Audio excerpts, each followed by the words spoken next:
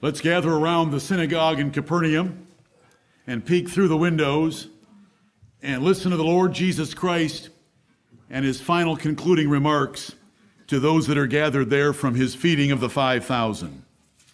Turn with me to John chapter 6, and by God's grace, we'll cover the last 12 verses today.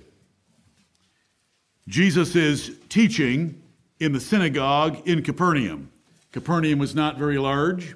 The synagogue would not have been very large. Those there are the small remnant left from the 15,000 or so that may have been involved in the feeding of the 5,000 men, beside women and children. They were pursuing Jesus for reasons other than what count to him. They were pursuing Jesus for reasons that do not count for us.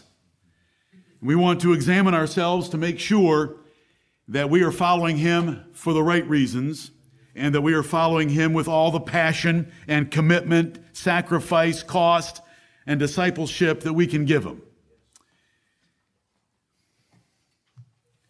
We have read already this morning Hebrews chapter 12, verses 18 through 29, with the emphasis on verse 25 that tells us, "See that ye refuse not him that speaketh from heaven." These local Galileans who knew the family of Jesus, knew his father and his mother, knew his brothers and sisters, knew the names of his brothers and sisters, they said, "How can this man have come down from heaven?" Well, he did come down from heaven. Right.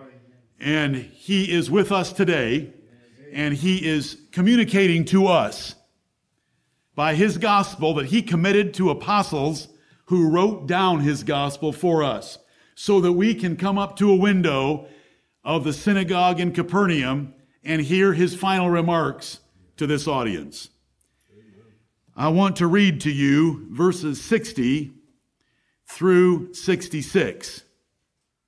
He has been dealing with this same audience for the entirety of the chapter, though it has dwindled. Many, therefore, of his disciples.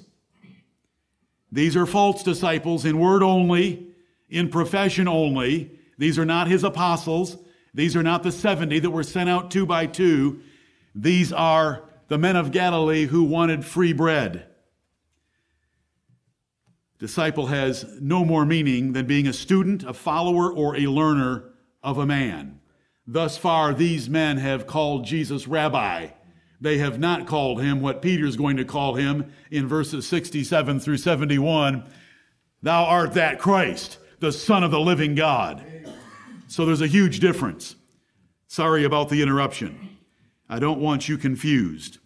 The word disciples, without the word indeed on it, may not mean anything at all. Right. Remember, a disciple indeed is one who continues following Jesus Christ. These are going to turn away. The last thing they are is disciples indeed. Verse 60, "Many therefore of his disciples, when they had heard this, said, This is an hard saying. Who can hear it?" When Jesus knew in himself that his disciples murmured at it, he said unto them, "Doth this offend you?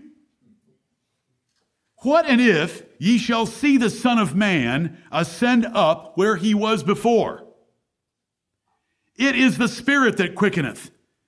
The flesh profiteth nothing. The words that I speak unto you, they are spirit and they are life. But there are some of you that believe not." For Jesus knew from the beginning who they were that believed not and who should betray him. And he said, "Therefore said I unto you, that no man can come unto me, except it were given unto him of my Father." From that time, many of his disciples went back and walked no more with him. Amen and amen. Amen. These Jews have their promised and prophesied Messiah standing before them. From the very first 3 verses of this chapter, we know that this crowd has followed Jesus even to a desert, mountainous, wilderness place because of the miracles he'd performed. While there, he has compassion upon the multitude because they have nothing to eat. And so he multiplies a lad's lunch to feed them. They are all filled, and 12 baskets full of fragments are taken up of the leftovers. They see that second miracle. They then watch him closely. He goes into a mountain. His apostles take a boat and go back to Capernaum. They wait until morning. They do not see Jesus. And they eventually take shipping themselves and go to Capernaum, and they find the Lord Jesus in Capernaum. How in the world did he get there without taking a boat? He walked on the water. And this is when the apostles saw him walking on the water, and he calmed a storm and brought them to their desired haven. Right. They recognize the miracles and they follow him. They try to make him king. He refuses their gesture. He leaves them.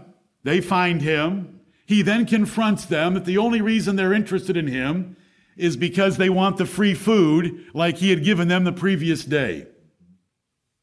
He then addresses them repeatedly that their pursuit of natural food for natural pleasure, natural ease, and natural sustenance of life was far inferior to the bread that he was going to give for eternal life.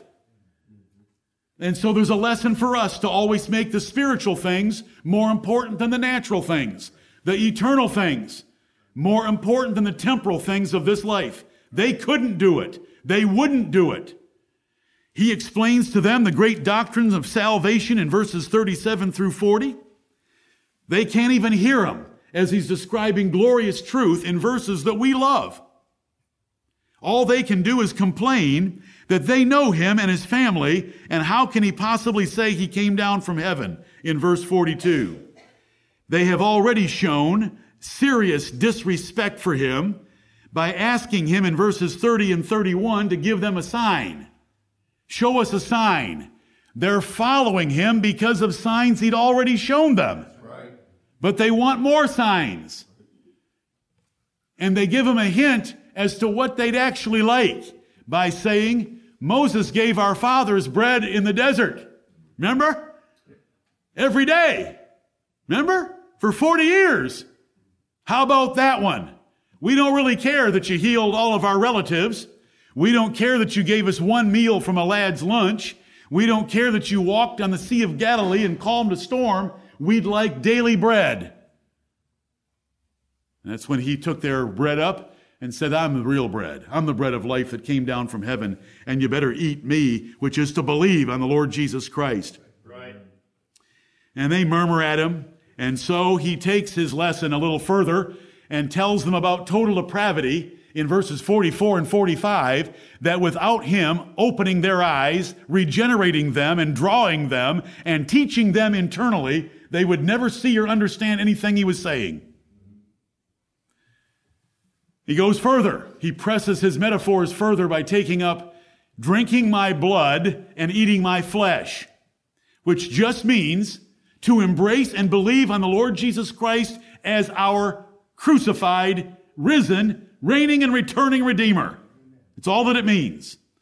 There's no mystery in the words. It's a metaphor. The whole purpose of the passage is to believe on Jesus Christ.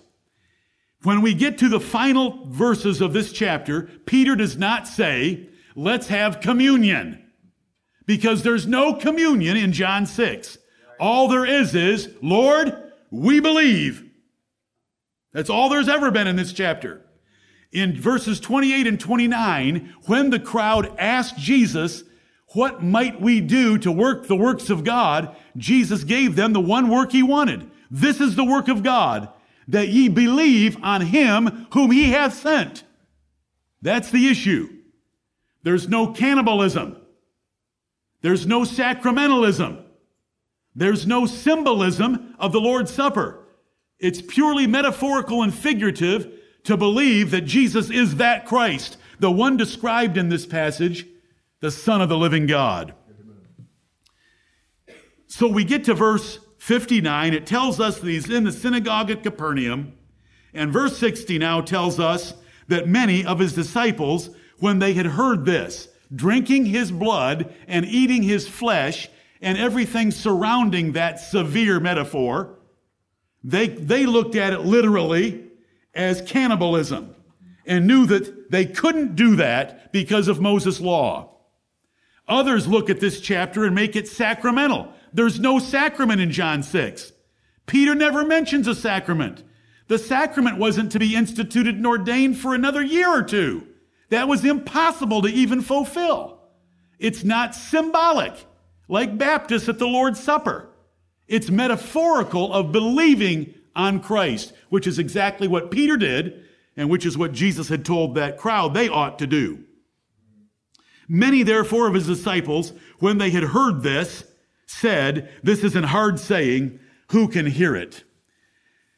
Many of the 15,000 that had sought out and pursued Jesus, it's whittled down now. The synagogue in Capernaum couldn't hold 15,000, couldn't hold 1,500. But it's been whittled down, and Jesus now is dealing with the final ones that are left, and they're going to leave him. He had left them when he saw their foolish ambition to make him a king. He went to Capernaum without them knowing it by a miracle. He continually pressed them by his metaphors. And the Bible now tells us that many have not had a change in heart. They haven't learned anything from all that he has said. They haven't been moved to think of things eternal and things spiritual. They're still thinking things physical and things natural. So if many leave, how many are left? Few. The truth has always been held by only a few. Right. How big was the church in the day of Noah? 8. And we only know that it had one good member, because we don't read a thing about Noah's wife, his 3 sons, or their 3 wives as being great fearers of God and followers of God in the Bible anywhere. But we are told about Noah. But Noah found grace in the eyes of the Lord. His church was small. The New Testament church of the Lord Jesus Christ in the early days before Pentecost was gathered in Acts chapter 1. How big was it? 120 souls.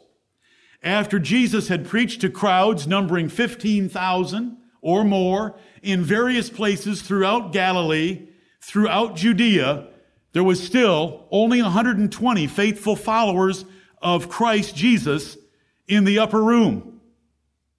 The truth has always been held by a small number. The Bible warns us that broad is the way and wide is the gate that leads to destruction, and many there be that go in thereat. But straight is the gate, straight like a straitjacket, restricted and limited. Straight is the gate, and narrow is the way that leads to life, and few there be that find it. That's the words of the Lord Jesus Christ. Right. Jesus said, "When the Son of Man cometh, shall he find faith on the earth?" Implying that it would be so rare to have true believers left on earth when Jesus returns that they'll be in a small minority. These are the words of the Lord Jesus Christ. We don't care what anyone else thinks about numbers. We know that he never had great crowds following him. Right. Whenever there was a great multitude following him, he would point out the cost of discipleship to them to whittle it down to hardly any. You can read about it throughout the Gospels. Because when he would press that they needed to hate all their dearest relatives in comparison to loving him, that was too much for most to bear. Right. If men came to him with wealth, he would point out they needed to sell their stuff and give it to the poor. That was too much for them to bear. He would tell them they needed to take up their cross daily to follow him. Crucifixion is not a pleasant way to go. It's not a pleasant way to live, and it's not a pleasant way to die. But Jesus told them to take up their cross daily. And people didn't like that. And so his crowd was continually reduced in size. The Jews were persecuting them if they converted. They were being thrown out of the temple worship. If they converted, it was difficult. Relatives were turning against them. Hebrews chapter 10 tells us they were having their possessions stolen by following Jesus Christ. So there were fewer and fewer. And so we shouldn't be surprised as we look at John 6 and verse 60 that from a crowd of 15,000, do you know how many he is going to address at the end? 12. He's going to address 12 as we get to the end of this chapter. Many therefore of his disciples, when they had heard this, and what they had heard was him pushing this metaphor on them, I'm bread, eat me. I'm the bread of God. I'm the bread that came down from heaven. Drink my blood. Jews couldn't drink blood. Jews couldn't even eat cooked blood. The blood had to be drained from the flesh they cooked as their meat. He had taught them election and sovereignty of God, saying, all that the Father giveth me shall come to me. After having told them, you do not believe me even though you've seen me. Right. And so they understood that he was saying to them, the Father did not give you to me. Then he explained, no man can come to me except the Father which hath sent me draw him. And they shall all be taught of God. Verses 44 and 45. God does an internal teaching to change men first, and only then can they hear external teaching. That is the great difference among men. Right. If it were not for the internal teaching, none of us would ever hear the external teaching and believe it and obey it. Right. God must change us on the inside first, and so he tells them that's the reason they're murmuring against him and they haven't believed on him. And it's the right explanation. The problem is not with Jesus' text that he chose for his sermon. The problem is not with the way Jesus delivered the sermon. The problem was not with Jesus' pulpit manner. Right. He was the perfect preacher. Right. The problem was with the hearers. God had not changed them like he had changed a few of them. And a few of them he had indeed changed. Amen. Once upon a time, in the Gospel of Matthew, Jesus said to his apostles, whom do men say that I, the Son of Man, am? And his apostles popped out the current thinking that he might be Jeremiah. He might be John the Baptist. He might be some other prophet. Jesus said, but whom do you say that I am? And Peter said, thou art the Christ, the Son of the living God. Amen. Beautiful. You know, what do we do when we read that passage of Scripture? Amen, Peter. Right. Amen. And we're going to say it here. We get to John chapter 6 and verse 69. Amen, Peter. Then Jesus turned to Peter and said, Simon Bar-Jonah, flesh and blood hath not revealed that to thee. Right. It was not external teaching that taught you any of that. Flesh and blood hath not revealed that to thee, Peter, but my Father which is in heaven. Amen. See, he had taught Peter. Like verse 45. It is written in the prophets, this was an Old Testament doctrine that had been taught there, and they shall be all taught of God. All of God's elect will be taught of God so that they know God and his Son, Jesus Christ, from the inside out, so that when they hear the truth through their ears, they believe it and obey it. Every man, therefore, that hath heard and hath learned of the Father cometh unto me. But of these 15,000, only a few are going to come to Christ. The rest are going to leave, which tells us by this verse that they were not taught of God. They were not drawn by God. And I hope that that is all understood and easily grasped. Small numbers should never bother a Bible reader. Right. Because it was always small. When God chose to pick a nation to make his church in the Old Testament, he picked Israel. Deuteronomy 7 tells us that of all the nations of the earth, what was the smallest nation on earth? Israel. He chose the smallest. All the other nations, he totally ignored. They never got the Bible.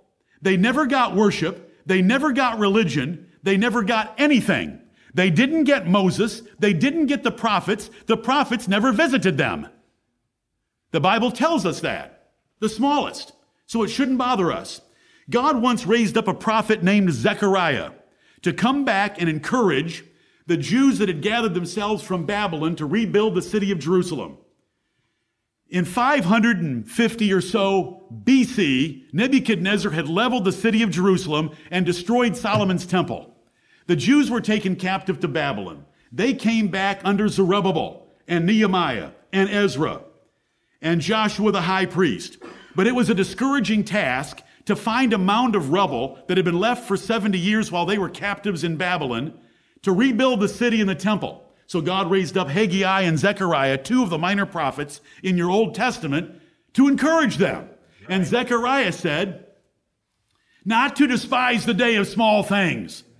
Because when you looked at the 45,000 refugees that came back from Babylon to rebuild Jerusalem, 45,000 is not very many if you take into account women and children. They had to take that mound of rubble and turn it back into a city and build its infrastructure and raise a temple to the glory of God.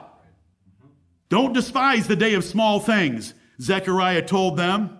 You're soon going to be shouting, grace, grace unto it, because God was going to bless them in the matter. Right. And all that matters is that God is blessing us, that God is with us. Size never proved anything except error. Size proves error because it's the majority that have always been wrong. Jesus taught that if you believe something that is highly esteemed among men, it's an abomination in the sight of God because the truth is rare. For instance, young Jonah gave us Psalm 115 today. In Psalm 115, there was a contrast made between the worshipers of Jehovah and the worshipers of idols. Numerically, statistically, how many have worshiped Jehovah over the 6,000-year history of the world? A very, very, very small few minority. How many have worshiped idols? The vast majority of the human race. The comparison. This isn't hard saying, who can hear it? John, our writer, by the Spirit, called them disciples, but they were only disciples in appearance because they followed Jesus for a little while. A real disciple is one who gives up his life and will do anything for his Savior. And he's called a disciple indeed. And we've been over that enough already that I won't go over it again. Believing on Jesus Christ requires a whole lot more than just admission of his miracle power. These people were following him for his miracles. Of course, they wanted a fourth category of miracle, and that was perpetual food.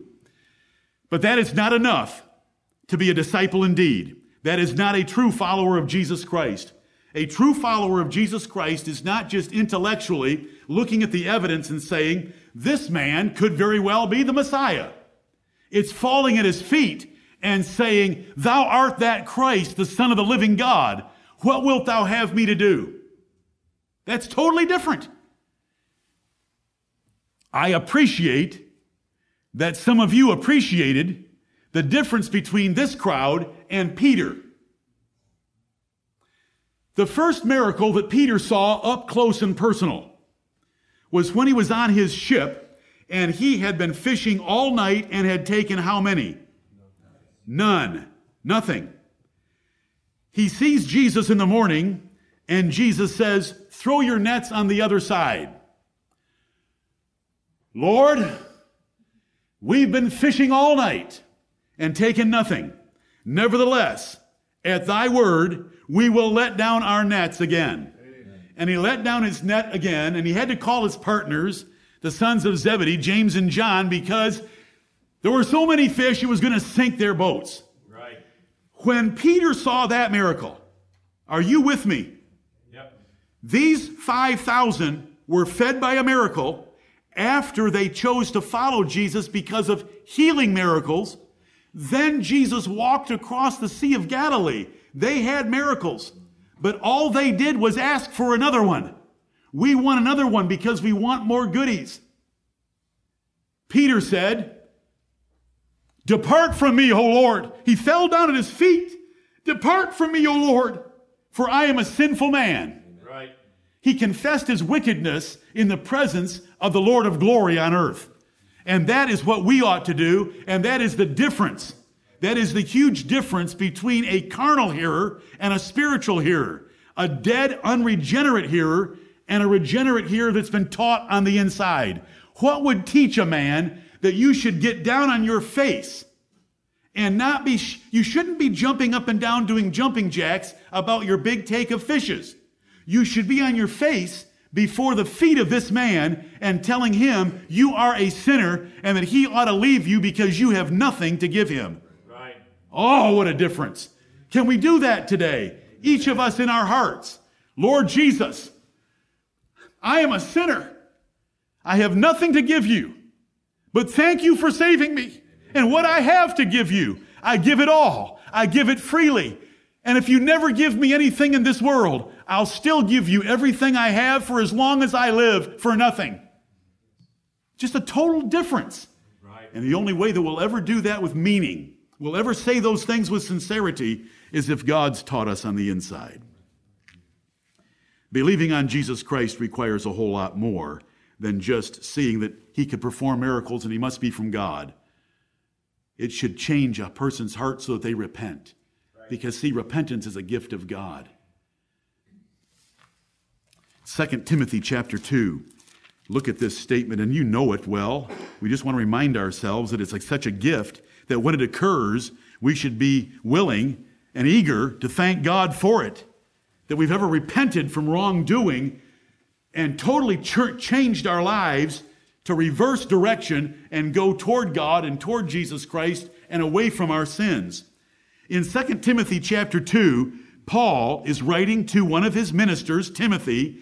A pastoral epistle is what we call these three epistles, 1 and 2 Timothy and Titus. He's telling Timothy how to be a perfect minister. But he's explained to Timothy that even if you're a perfect minister, and Jesus was a perfect minister, unless God gives repentance, there will be no result. Except rebellion, hatred, and crucifixion. That's what the people, the neighbors, the loving Galileans, the loving Jews did to Jesus of Nazareth. They killed him for preaching the truth and performing miracles and being from God. And having no accusation that would line up and make sense on the day of his trial. Verse 24 of 2 Timothy 2. Paul telling Timothy how to be a perfect minister. The servant of the Lord must not strive.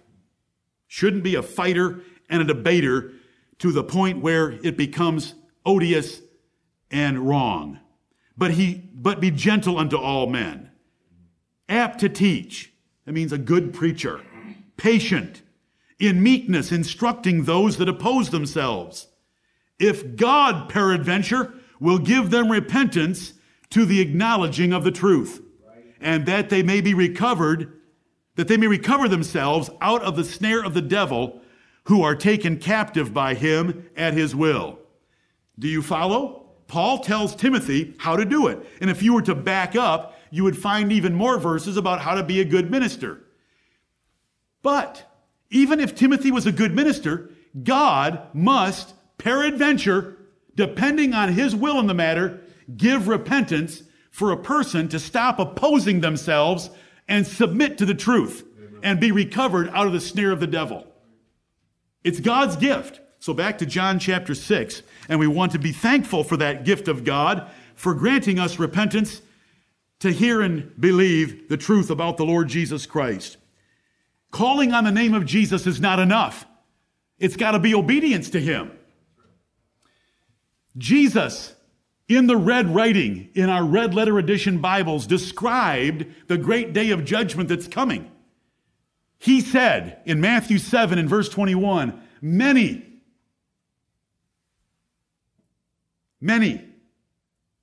there were many disciples. They had followed him for a while. Many will say to me in that day, Lord, Lord, have we not prophesied in thy name? And in thy name done many wonderful miracles? And in thy name cast out devils? And then will I profess unto them, I never knew you. Depart from me, ye that work iniquity. Not every one that saith unto me, Lord, Lord, shall enter into the kingdom of heaven, but he that doeth the will of my Father which is in heaven. That is the truth of the gospel. Many of us were raised by that easy believism that all we had to do was make a decision for Jesus at a Billy Graham crusade or some other gospel outlet under a blue light special where we could save ourselves from hell by some little momentary decision for Jesus. That is not taught in the Bible. Right. Jesus said, not everyone that saith unto me, Lord, Lord, shall enter into the kingdom of heaven, but he that doeth the will of my Father which is in heaven. These people would not do that. They did follow Jesus. They knew his name. They may be part of the crowd that says in the great day of judgment, Lord, Lord, we followed you at the Sea of Galilee. I never knew you.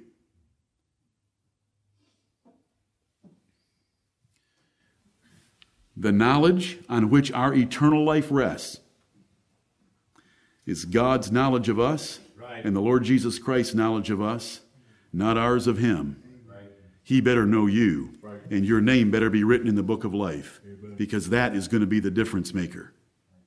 Many are going to say they know him, and they'll be cast into hell. Let us go there trusting God for knowing us. And he's made a change. How do we know that he knows us? Because he's changed us from the inside out. Because we who were foolish want to be wise. We who were wicked want to be righteous. We who didn't care about the gospel now want to hear more of it. We who disobeyed almost any commandment given to us now want to know whatever the Bible has to say that we might do it. That is a huge change. That's the change we want to see. That's the change this crowd didn't show.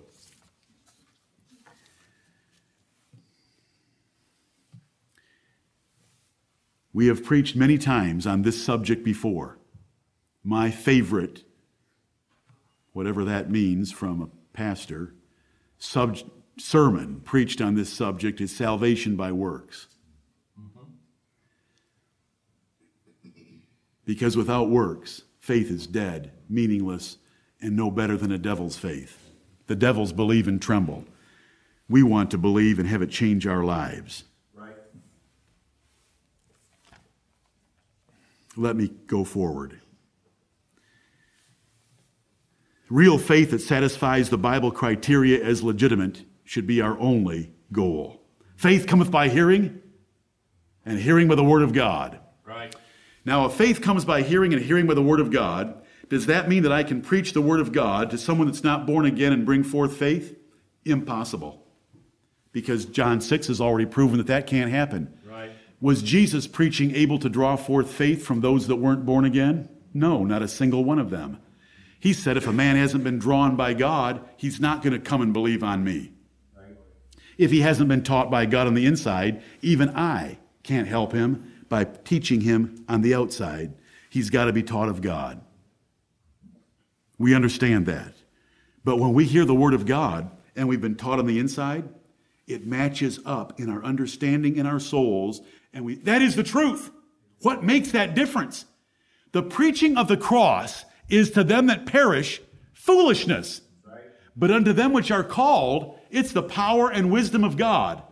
Why does the greater sized audience hear gospel preaching and say, that's a bunch of foolishness, and just go their own way? Go to the golf course, go to the television, go to the ball game, go to their jobs, because they don't care. But then there's this smaller segment. They hear the same message. They hear the same message. That is the power and wisdom of God. Right. That is an incredible story. That gospel record is incredible. I believe that. I will dedicate the rest of my life to that. What makes that difference? Because one person's better than the other? Not a chance. We're all the same. We're all depraved. We're all wicked. For all have sinned and come short of the glory of God. The Lord made the difference. And it's by his grace. And every syllable that comes out of our mouths must be to the grace of God forever changing us. It's not because I had good parents. It's not because I grew up memorizing the Bible. None of those things helped me. You wouldn't want to have met me in the 8th grade when I began my descent into hell. The Lord makes the difference. Amen. All glory to God. Amen. It's not sincerity that makes the difference. Most false believers are sincere. Muslims are sincere. You've got to give them that, don't you? They'll strap a body bomb on and walk into a restaurant and blow themselves into small pieces for their Allah and their Muhammad and their Quran. They're sincere. Sincerity doesn't get it. There's one thing that does get it. Thou art that Christ, the Son of the living God. Amen, Peter. Preach it, Peter.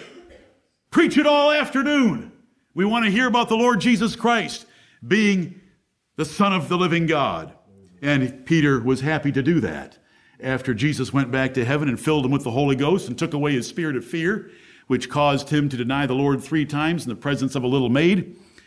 But boy, in the day of Pentecost, 50 days later, go read his sermon, Acts chapter 2.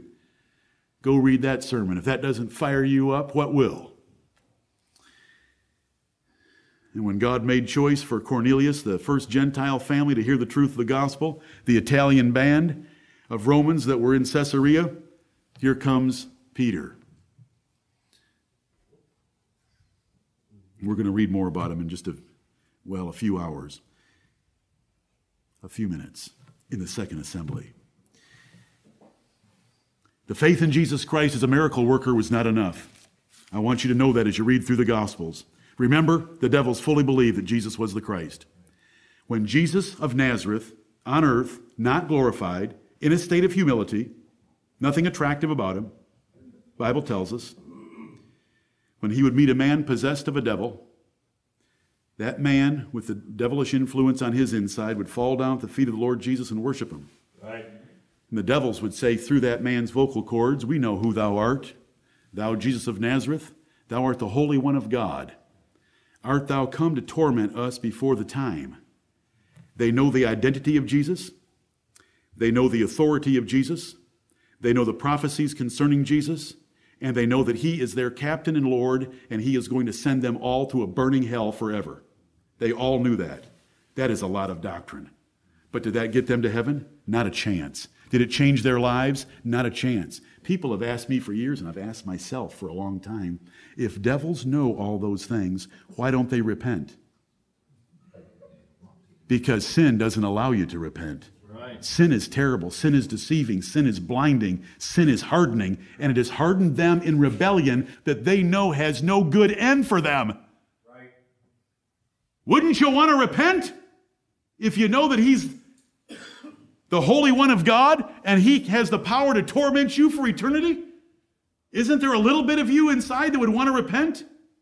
Yes, because the Lord's put it in there. Right. But it's not in them. And if the Lord hadn't put it in us, we wouldn't care. I could preach these same things and a person will get up and walk out and want to go do their little stupid soap bubble games of what they think is pleasure. Because they can't see the glory of eternal blessings through Jesus Christ. Many, therefore, of his disciples, when they had heard this, they didn't like his preaching. And that's a warning to us. Sometimes you may read things that are harder in the Bible than other things, harsher than other things in the Bible. Love it all. Don't even think a negative thought inside, because the Lord Jesus Christ sees and knows all those thoughts.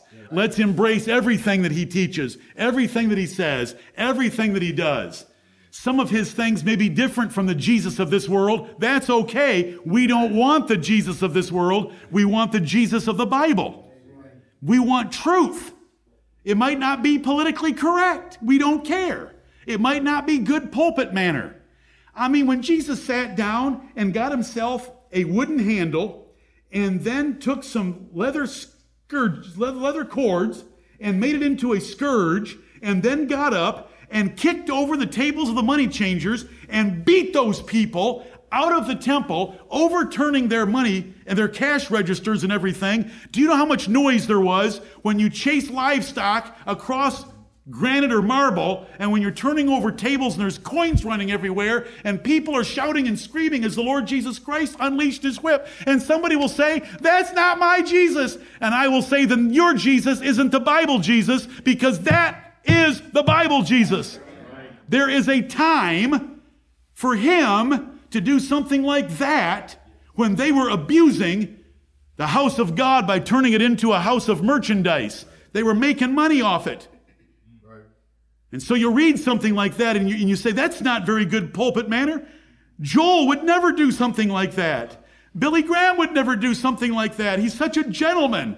Well, Jesus did do that. Right. And we want the Jesus of the Bible. This isn't hard saying. Who can hear it? This isn't hard saying. It was a hard saying. It sounded like unintelligible cannibalism to the ignorant. Drink my blood and eat my flesh, because it was a metaphor. It was hard to accept. It was contrary to what they'd been taught by Moses and the Pharisees and the priests and the scribes. His response in the next verse lets us know that Jesus knew that there was a problem. They had not understood his message. Now, Jesus knew that every sentence of the way. You understand that, don't you? Jesus knew that this audience did not understand him a single sentence, except that he said he came down from heaven and they didn't believe it. So it was either they didn't understand it or they refused to accept it. Either case, both cases are terrible. Jesus has told us that sometimes he used difficult language so that they could not understand. Remember why he spoke in parables? The disciples ask, why are you speaking in parables? I can't understand you. Because I don't want them to understand. It's not given to them to understand. It's given to you to understand. Now here, come over to the side and I'll tell you what the parable of the sower is all about. That's Matthew 13, Luke chapter 8. Right.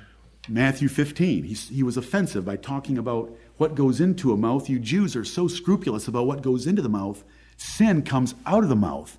Who cares what goes into the mouth? That goes out into the draft. That's not very politically correct either, is it? To talk about the sewer. And so the disciples pulled Jesus aside again and said, do you know that the way you just talked about the sewer and what goes in here comes out in the draft? Do you know that that offended the Pharisees? Jesus said, they're blind leaders of the blind. Let them both fall into the ditch. Every plant that my heavenly Father hath not planted shall be rooted up. Do you know what he was saying? Those Pharisees were not planted by God. Right. Those are tares of the wicked one. Everyone else understands my speech perfectly and loves it, that I'm condemning the scrupulousness of the Pharisees and exalting the morality of my followers, that it's what comes out. You know, it's what comes out of our hearts and out of our thoughts and out of our tongue that hurts others and is sin. Evil thoughts, blasphemies, lies, adulteries. Heart, head, out. Out. It doesn't go in. Jesus' doctrine was beautiful, but it was offensive. Did he change it? No. He just doubled down on it. Understand that. His response is going to tell us in the next verse. He could easily have explained his metaphor, couldn't he have? Could he have easily explained it again? But he didn't. He knew their problem was the fact that they were unregenerate. There was no way to help them. Jesus' response, properly viewed, is contrary to most Christian thinking. What would most Christians think should happen in verse 60 when your audience says, this isn't hard saying, who can hear it? Well, folks, I'm sorry. I'm sorry if I taught it in a way that was difficult for you to understand. If you'll hang around for just a few more minutes, I'm going to pull up some PowerPoint slides and I'm going to make this very simple for you. Did Jesus do that? No. Did Jesus say, wait a minute, hold on. Don't leave because you didn't understand it and you thought it was hard. Listen, we're going to have a rock concert tonight and Starbucks is going to be here. And we're going to have a showing. It's going to be the premier showing of The Shack. So hang around and you can watch Aunt Jemima be God out in the woods at a little shack. It sold 20 million copies in the world. Surely that's not a hard saying because 20 million people have watched it.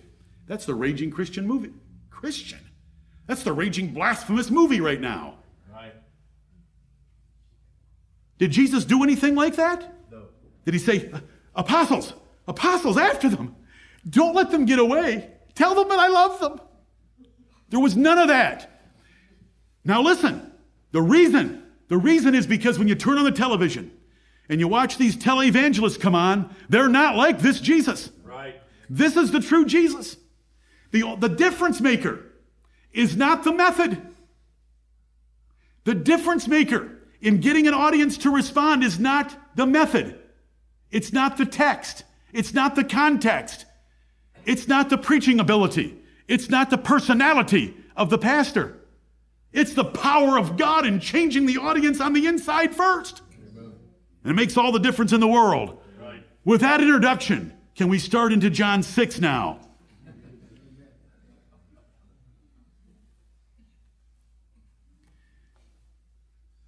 Many, therefore, of his disciples, when they had heard this, said, this is a hard saying. Who can hear it? These are the false disciples. Verse 61, when Jesus knew in himself that his disciples, that is, these false disciples following him, murmured at it, he said unto them, does this offend you? Does this bother you? The way I've just preached for the last number of verses, does this bother you? Does it offend you? We've been over enough. You can understand this now, can't you? Jesus knew all along that they didn't understand. He could hear them murmuring among themselves, so they didn't murmur directly at him. He knew what they were saying. This is a hard saying. This is ridiculous. Who can accept this? This guy's saying crazy things. Does this offend you? Verse 62. What and if ye shall see the Son of Man ascend up where he was before? This is a rhetorical question. Does this offend you? The way I preach to you, that bother you? You don't like it? You won't accept it? What if I was to give you a show and tell right now? What if I was to give you a demonstration of my power that I am the Son of God? What if right now I was just to stretch out my hands and lift up my eyes to heaven and levitate right off this earth and go right back up through the clouds and through the interstellar spaces back into the presence of God where I came from? What and if I were to do that in front of you? Question mark. Do you know the answer to the question? It wouldn't change a thing. Right. It wouldn't change a thing. They would still not believe. He had already done things comparable enough to that.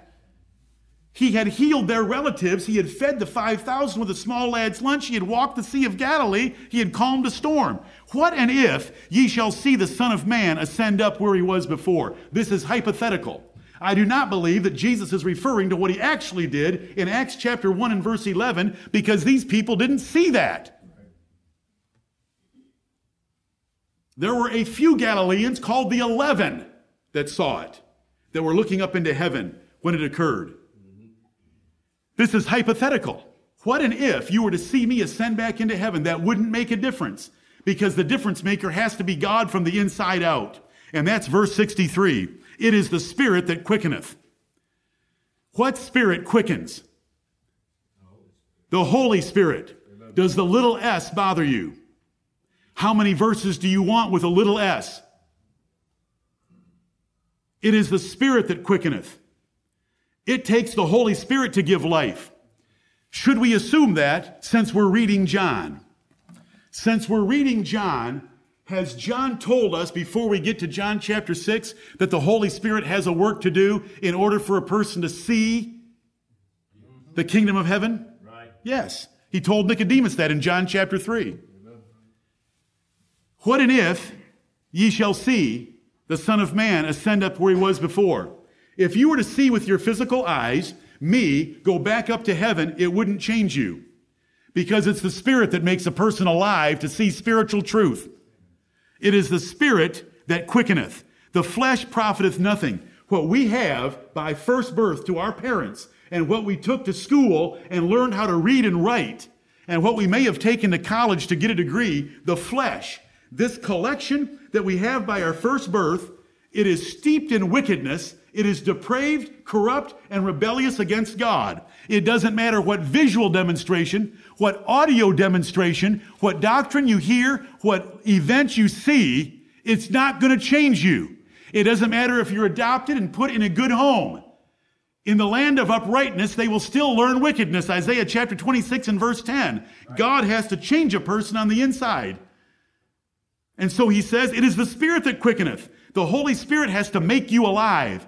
The word quicken means to make alive. Sometimes in the New Testament, the word quicken is for resurrection. Sometimes it's talking about when Jesus comes back, some are going to be dead and some are going to be alive, but it says the quick and the dead. Quick means alive. To be quickened means to be brought to life. It is the Holy Spirit that brings a person to spiritual life, to where they're able to perceive, understand, and love the truth of Jesus Christ. The flesh profiteth nothing. There is no profit in the flesh at all. You can hear all the teaching you want. You can watch all the sermons you want. There can be miracles. It doesn't work. Abraham told the rich man who begged for Lazarus to go back from heaven, come up from the dead, and go back to his 5 brothers and tell them not to come to that place. But Abraham said it's not going to do them any good. They have the scriptures every Sabbath day in the synagogue. Father Abraham, they don't like to go to the synagogue on the Sabbath. Well, that's too bad. If they don't like the scriptures in the synagogue, then they're not going to like the fact if Lazarus comes back from the dead. Right. They'll have another reason not to believe. It is the Spirit that quickeneth. Right. The flesh profiteth nothing. The words that I speak unto you, they are spirit and they are life. Now listen, the words spoken, follow with me so that we understand this verse well. There's pages of outline, and I'm not going to belabor the point. It is the Holy Spirit that regenerates. The flesh you have by your first birth has no ability to understand anything that I've taught or would show. The words that I speak unto you, they are spirit. The words that Jesus was speaking is the sermon of John chapter 6. The words themselves were simply audio sounds coming from the mouth of the Lord Jesus. They weren't spirit. A spirit is an ethereal being that has no body. The word spirit here is for spiritual. The words that I speak unto you, they are spiritual, and the words that I speak unto you, they have as content eternal life. The sermon wasn't life. The sermon wasn't quickening. If the sermon gave life, what would have happened to this audience? They would have all been quickened, but they weren't quickened. Because even if it's Jesus preaching, it's still the Holy Spirit that has to quicken in order to receive the content. It's the content. It's the information of his words. What I just preached to you had spiritual content about eternal life. And if the Holy Spirit hasn't quickened you, as it hasn't, it doesn't mean anything to you. That's John 6:63. But there are some of you that believe not. The Spirit has to quicken a person to believe, but there are some of you that believe not. What does that mean? The Spirit hasn't quickened you. For Jesus knew from the beginning, I'm in verse 64, who they were that believed not and who should betray him. And he said, Jesus continued on explaining what was going on. This is the crucial moment of truth. The audience has just said, this is a hard saying, who can accept it? Who can receive it? They are about to walk away from him. This is the moment of truth. This is when Jesus Christ has an audience at the moment of truth. What's he going to do? He tells them it wouldn't matter if I was to ascend back up to heaven because it's the Holy Spirit that has to regenerate you. Your flesh profits nothing. I don't care what you've heard in your synagogues. I don't care what you've heard in the temple. I don't care what you've heard from your teachers and your rabbis. Until you're born again, you cannot see the true kingdom of Jesus Christ in this world. And I knew that some of you weren't going to believe anyway because I've known that from the beginning. And John puts that in there for us to understand in verse 64. And then Jesus took up again in verse 65, therefore said I unto you. Jesus used the word therefore. When you're reading and you see the word therefore, you should ask, what is the therefore there for? Because therefore is drawing a conclusion. Therefore said I unto you. The reason back in 44, I told you that no man can come to me except he were drawn by my Father in heaven. That I told you before, I'm telling you again, except it were given unto him of my Father. That is why you don't believe. The issue is not my hard preaching. The issue is not my poor pulpit manner. Whatever they wanted to accuse Jesus of, he said, that isn't the issue. The issue is you. The issue is a heart condition. You have not been born again. The Holy Spirit has not quickened you. You're still in the flesh. Remember when Jesus talked to Nicodemus? That which is born of the flesh is flesh, and that which is born of the Spirit is spirit. You're still in the flesh. That's why. Therefore said I to you, I told you already why you can't understand and why my preaching is irritating and provoking you, because you're not changed from the inside. Verse 65, Jesus, this is the moment of truth. These are the final words of Jesus to this audience. Total depravity. Without regeneration by the power of the Holy Spirit, you'll never believe. All that the Father giveth me in election shall come to me. Because all that the Father giveth me, the Father will draw, and they'll come to me. You haven't been given to me. He's going to say the same thing in chapter 10 about the sheep. almost the same line is followed in a beautiful sermon about Jesus being the good shepherd. And he gets to the end, he says, but ye believe not, because ye are not of my sheep. Right. My Father gave me the sheep, and I give to the sheep eternal life, and they shall never perish, but you are not of my sheep. Now that's hard doctrine. That is flat out hard doctrine. That's not acceptable in very many places. But that's what Jesus preached. Therefore, said I unto you, that no man can come unto me except it were given unto him of my Father. That's why I told you that. You can't understand what I'm preaching because you haven't been born again. From that time, many of his disciples went back and walked no more with him. That is terrible. They had followed the Lord Jesus Christ because of his miracles, because of some intellectual agreement with his preaching. But when he pressed them, and when he told them that without regeneration, without the Holy Spirit's work on the inside, you'll never hear or believe, no matter what I were to show you, and no matter what I was to say, they left him. What are you going to do today? What are you going to do today? Right. You love this Lord Jesus Christ just the way he is? The very words that he preaches?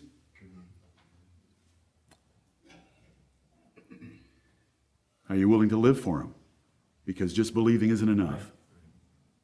Are you willing to find anything that he has said for us to do in our lives, whether it involves our marriages, our businesses, our money, our drinking, our eating, neighbors, government, taxes, whatever the Bible says, I will do it for the Lord Jesus Christ. That's true belief. It changes lives. A changed life proves a changed heart. A changed life proves that we've been taught by God. These people weren't. They turned and went away. It's a terrible passage to read. Remember how I opened up this morning with Hebrews 12:25? See that ye refuse not him that speaketh from heaven. That is right here. Jesus came down from heaven, preached face to face to this audience, and they refused him and turned and went back to what? Animal blood. They went back to altars where animals had their blood shed instead of the blood of the Lord Jesus Christ and the cross of Calvary for their sins. This Jesus, through his ambassador today, calls on you to believe on him and to humble yourself and repent and to obey him in every commandment that he's given. Those that he's regenerated will hear that voice and want to obey him. And those that haven't, enjoy your life. Turn and go away. Go back to your little soap bubble games of this life and miss the Lord of glory. It's an indictment against our race. It's an indictment against us, because were it not for the grace of God, we would turn away from the Lord of glory ourselves. Right. May the Lord bless the preaching of his word. Amen. Take your burgundy hymnals, please. Number 204. Lord, I believe. Let's sing this as a prayer. Lord, I believe. And we're going to end with the words of the father of the lunatic that Jesus healed, that lunatic son. The father said, Lord, I believe. Help thou my unbelief.